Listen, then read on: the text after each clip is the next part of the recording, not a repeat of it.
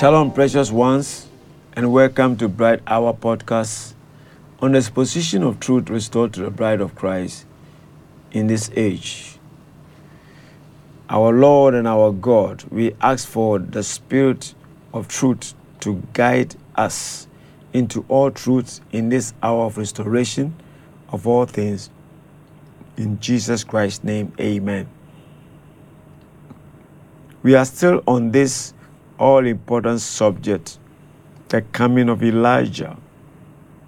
We'll go back to the scripture in Matthew 17:11. And Jesus answered and said unto them, Elijah truly shall first come and restore all things. We have seen Elijah who has come already at the first coming of the Lord, who was John the Baptist. Now we are looking for the Elijah that will come and restore all things at the second coming of the Lord. John came and prepared the way of the Lord. Jesus came and said he was going to build his church. That church started at Pentecost with a Pentecostal experience of the baptism of the Holy Ghost. Jesus came to his own Jews, Israel, but his own received him not. And in John chapter 1, it says, but as many as received him, John chapter 1 verse 12, as many as received him, to them gave he power. As many as received him, that is individuals. He came to his own Jews, the nation Israel, but his own did not receive him. But as many as received him, that is individuals, he gave them power to become sons and daughters of God. The gospel moved from Israel as a nation to individual believers, including Gentiles. When Israel turned down the gospel as a nation, the gospel came to we Gentiles as a people. And Romans chapter 11 verse 25 says, God will not return to Israel until the fullness of the Gentiles come in. That is when the last Gentile to be saved will be saved. Then the gospel will go back to the Jews again. Jesus Christ, the first time, came for the nation, the Jews, and even said salvation was of the Jews. The Bible says so. But this time, he is coming for the church. First, he came for his own, the Jews, or he came to his own, the Jews. Now, he is coming for his church he built, which is his body. First, he came to Israel as their Messiah, as their King, as their God, as the only one of Israel. But now he's coming for his bride church, a Gentile bride. Elijah was a Jew. Elisha was a Jew. John the Baptist was a Jew because he was dealing with Israel then. But the Elijah of the second coming of the Lord will not be a Jew. The spirit and the power of Elijah will fall on a Gentile prophet. Because the second coming, he is coming for a Gentile church. Exactly so. Listen, Israel had lost nothing to be restored. Israel has lost nothing to be restored.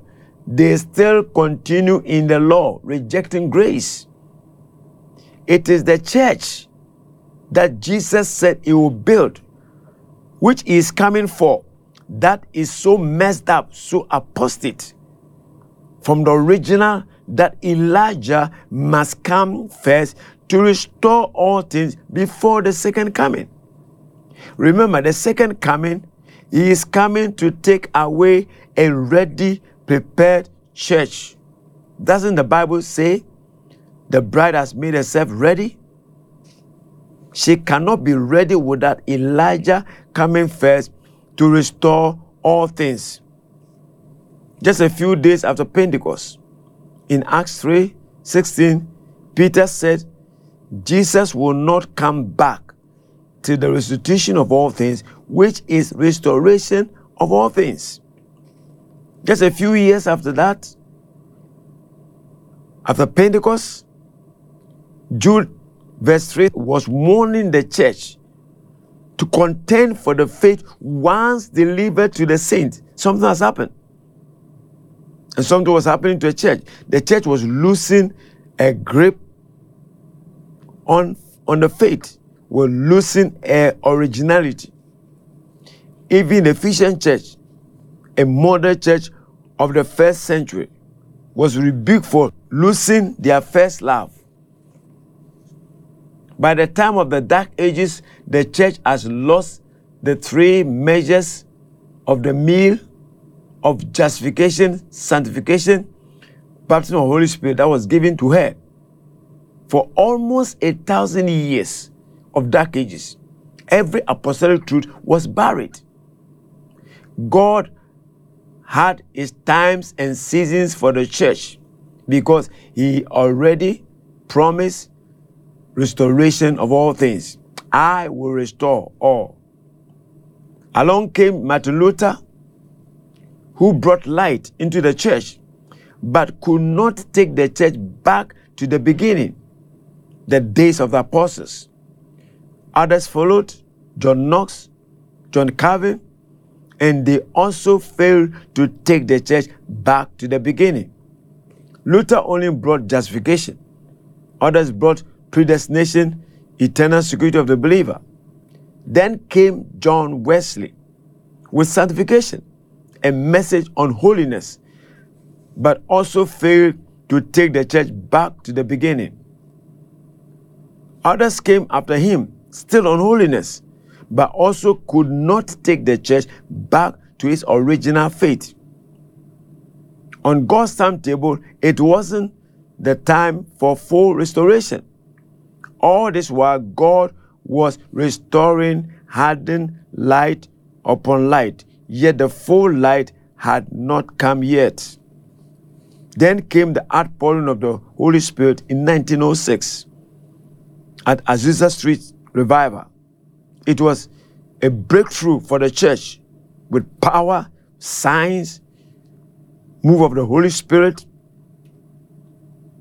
But 1906 outpouring, as powerful as it was, could not take the church back to the original Pentecost at the beginning.